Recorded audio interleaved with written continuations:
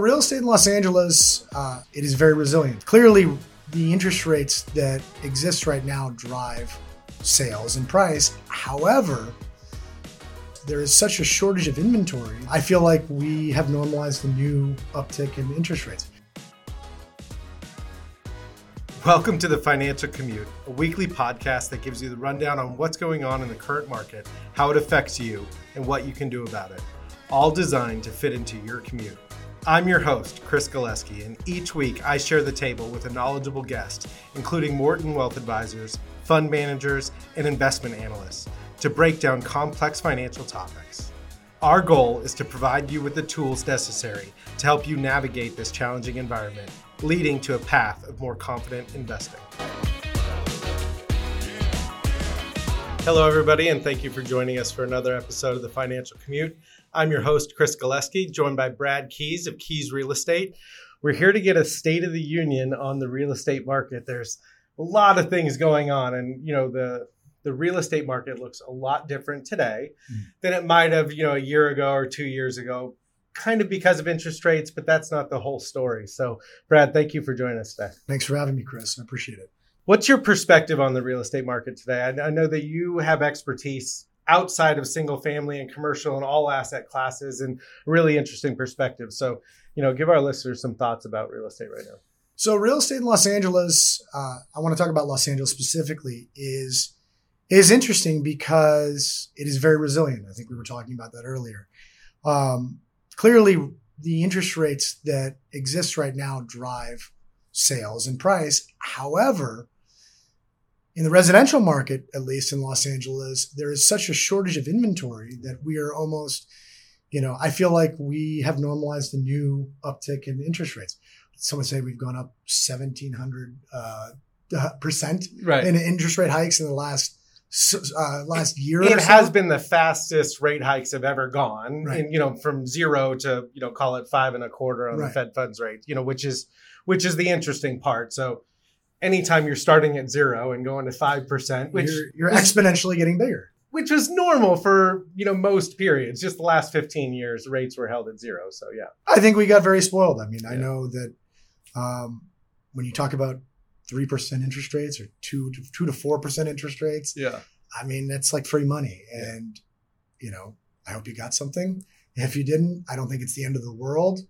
I think that we are not in the interest rate environment that we were in November when things really became apparent that, we could not control this inflation beast.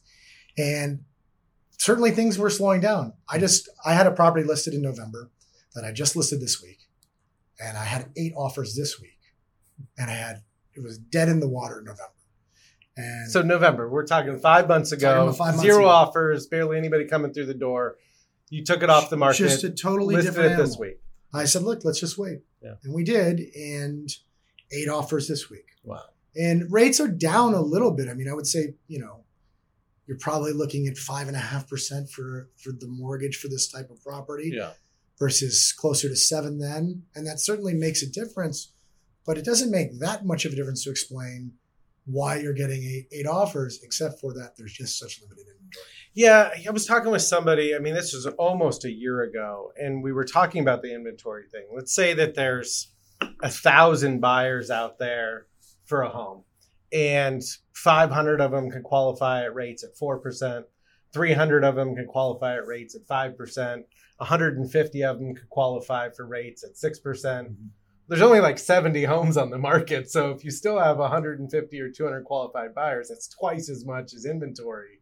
And so that's why prices have remained resilient. It's truly wild. I mean, when we list properties, we're always checking to see what's on the market. It is very rare that I see, we work in Pasadena, the Palisades, we're in Eagle Rock, we're in the Palisades, that we will see more than one competing property in a week. Yeah. I mean, it's been a while. Okay. And when I say competing property, I mean, relatively similar bedroom bathroom count, 20%, give or take in size, very, very directly comparable. And it's hard. Yeah. It's hard. And what's weirder is that every month, there was like a lull in the market at the beginning of the year, at the end of the year last year. Every month we're still having price appreciation because people are really coming to terms with this isn't stopping. Right. Well, and you residential. Residential seems to be extremely resilient, partly because inventory. People are coming to terms with the fact that rates are higher than where they were. Right, they're no longer 3 or 3.5% or 4. It's now, and call it the mid 5s up to 6s potentially. But that's not astronomically high compared to where they were in the past. No, and people have money. Yeah. This is an affluent city. People have banking relationships. I mean, here we are at my financial advisor's office talking about this. I mean, people get basis point discounts and all sorts of things. You can still get an interest-only loan in the 5% range when your payment's not that different than maybe a 4% fully amortized rate or something like that. Sure. So, it's interesting that you said the interest only, because there is all this talk, and I hear it more in the commercial space about all of these, 5, 7, 10-year interest only adjustable rate mortgages. It's called like the loan maturity wall, something in the neighborhood of $1.5 to $2 trillion is coming due to be refinanced or adjusted upwards in the next couple of years. But that could significantly affect office. Well, certainly in commercial and office, I mean, that is a real thing. Every day, the real deal is like a scary headline after a scary headline. And, we deal in office. We have a large office building in Escrow in Orange County, and we're trying to make a deal, and we're making a very different deal today than we were when we went into escrow 6 weeks ago, post Silicon Valley Bank failing, Signature Bank failing, First Republic. I mean, that was a really crazy event that I don't think the general public really grasps how significant it was. Yeah. We've done a couple episodes on this, and it is fascinating how much you learn that these small and medium-sized banks, how integral they are into the creative financing for deals to get done. Because these big banks, since 2008, 2009, and all the regulation, these big banks just don't play in those spaces anymore. Mm-hmm. So First Republic has been known for years to be one of the best banks to go to for real estate and development, creative financing. And fortunately, they're still around, knock on wood, but they have been in the headlines lately and definitely doing different deals today. Well, I can give you a personal example. I have a construction loan with First Republic right now on a property I'm developing in Eagle Rock. And when Silicon Valley went down, I didn't realize how much exposure First Republic did. And I went to a dinner. I was at sushi, and my neighbor's like, "Hey, did you hear First Republic might be caught up in this thing?" And the whole weekend, I was like, "Am I losing my construction loan? What's really going to happen?" Yeah. And of course, that's a emotional reaction to a problem. And obviously, First Republic, in order to continue doing business, would have to be sold, and someone would probably honor their loans. But it was a scary moment. I mean, I was having a rough weekend. A lot of my friends in commercial real estate finance were telling me that, this is going to be rough for a while. And I think it's really starting to rear its head, particularly with the combination of the post-COVID non-office going that we're experiencing. Yeah. I mean, it's going to have a real effect on commercial real estate, because not only are interest rates adjusting, but tenants aren't paying their rent because because they can't get their people in the office. They don't even need the space anymore. Yeah, they don't need as much. And they're also having financial problems from this increase in interest rates. So it's kind of like the perfect storm. Yeah. So, when you talk about sort of commercial or office in LA, it's getting hit by those factors. But then there's this mansion tax that's not really a mansion tax, because it affects so much more than homes or mansions above $5 or $10 million. It's multifamily, it's commercial, it's everything. It's everything. The city of LA. And it's on top of, LA City already has a documentary transfer tax that is $5.60 per thousand of transaction. Yeah. So, every $1 million of transaction is $5.60 is $5,600. Yeah. Now, that's just a documentary transfer tax. This is now a gross receipts tax. Doesn't matter if you make money, lose money, you are paying it. And I think it's very misguided, and I think it's going to have the reverse effect it wants to. I think that revenue is going to leave the city of Los Angeles because there's going to be dead hand control of properties over $5 million. And I think that cities like Calabasas, which we're in right now, La Cañada, Pasadena, Burbank, Manhattan Beach, Redondo, Hermosa, any municipality, Beverly Hills, any municipality that is not LA City is going to benefit. Well, 4 to 5.5% immediately, because we don't have to deal with this ridiculous tax.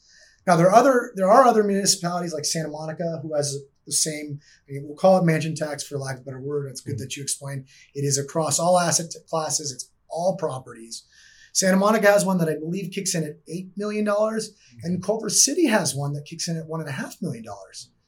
And the Culver City one is the one that I'm warning everyone about. Yeah. It's crazy to put a tax on that and then to think about the implications of that for the city of LA. I think that this tax that starts at $5 million is just the beginning. Yeah. We'll see it at 4, we'll see it at 3, we'll see it at 2, we'll see it at 1, and pretty soon we'll see it on everything. And then that's eventually, I was doing an episode with somebody, with one of my colleagues on this Measure ULA thing. And not that we have a crystal ball, but oftentimes these types of taxes get passed down to the end consumer. Absolutely. I mean, it's silly with this Measure ULA. Somebody could make more money selling a property for $4.99 million than $5.15 million because of the tax. They just sell it for less money. Ultimately, the landlord is going to pass their costs on to the tenant, or the seller is going to pass their costs on to the buyer. Yeah. Triple net lease is a perfect example. If costs of sale go up, if there is a way for a seller to pass on, a landlord to pass on expenses to the tenant, they're going to do it. I'm guilty of that myself. I have properties with triple net leases. When my costs go up, the tenant's costs go up, period. So how could that not be a foreseeable consequence of this kind of thinking? And then with sales, I think you're going to see buyers participating in the cost of this management tax. I think there's going to be offers written where you split the tax, you put the tax on the buyer because, it's not totally fair for sellers. It's not right. And everyone's going to get affected. And I think it's going to make things more expensive. I think it's going to limit supply. And I think it's just totally misguided. Not to mention, they don't really have a plan for what they're going to do with the money. Yeah.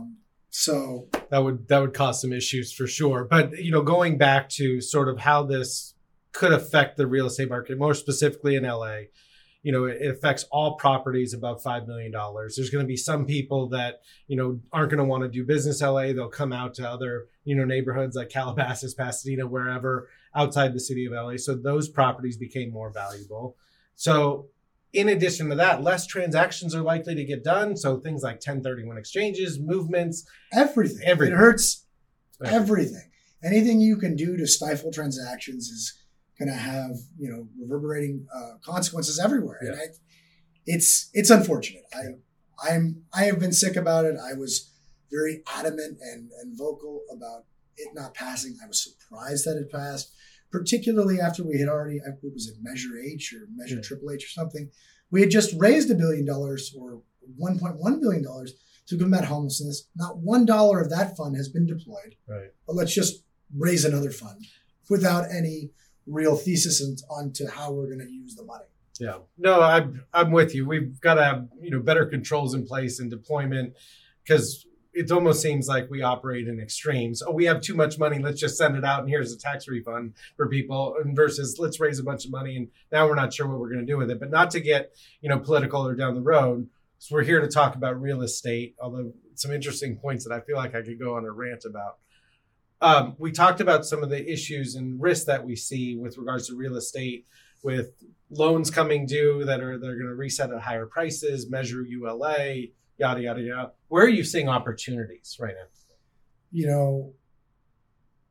Oscar Wilde said that a fool knows the price of everything, value of nothing. There is a lot of value plays in residential and single family, I think, throughout the city. I think that, I live in Eagle Rock, California. Mm-hmm. I think it's an undervalued neighborhood. I think there's a ton of investor opportunity for single family in that neighborhood because you're exempt from the Tenant Protection Act, which was just passed, although you're not you're exempt from the Tenant Protection Act, although there are some new rules that came into play that make renting less desirable. I think that, in the last few years with the increased regulation of California, particularly the Tenant Protection Act, which was passed at the end of 2019, single family has become a very acceptable and sought after asset class for investment. Yeah. And you see it with large institutional investors. They're buying up everything. Yeah. Here in LA, harder because the entry point, it's harder. You cannot buy a house for $4 They don't cash flow nearly as well. They don't cash flow as fast, but they do appreciate. Yeah. And rent is going up. With inflation, with the cost of everything going up, rent is going up. Yeah. My family owns a home in Westwood. We are raising the rent lockstep with inflation, just 6.5%, or 6% last year. So I think there's a lot of opportunity in real estate in single family, particularly. Multifamily, it's tougher. You have LA City now not only has the mansion tax, but of course they have LA City rent control, the rent stabilization ordinance, and they make it really tough to want to be a landlord.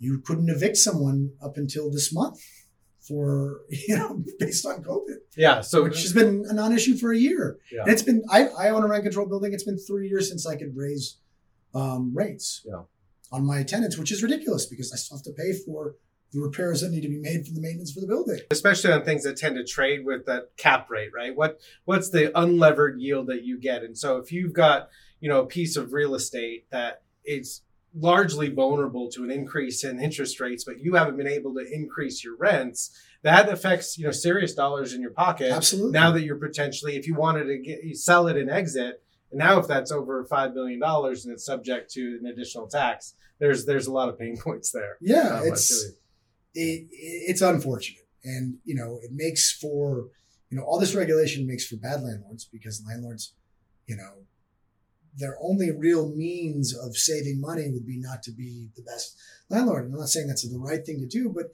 the same time, if you can't raise rents and then everything else has gotten more expensive, you got to pay for a water heater. It's not fair. It's not right.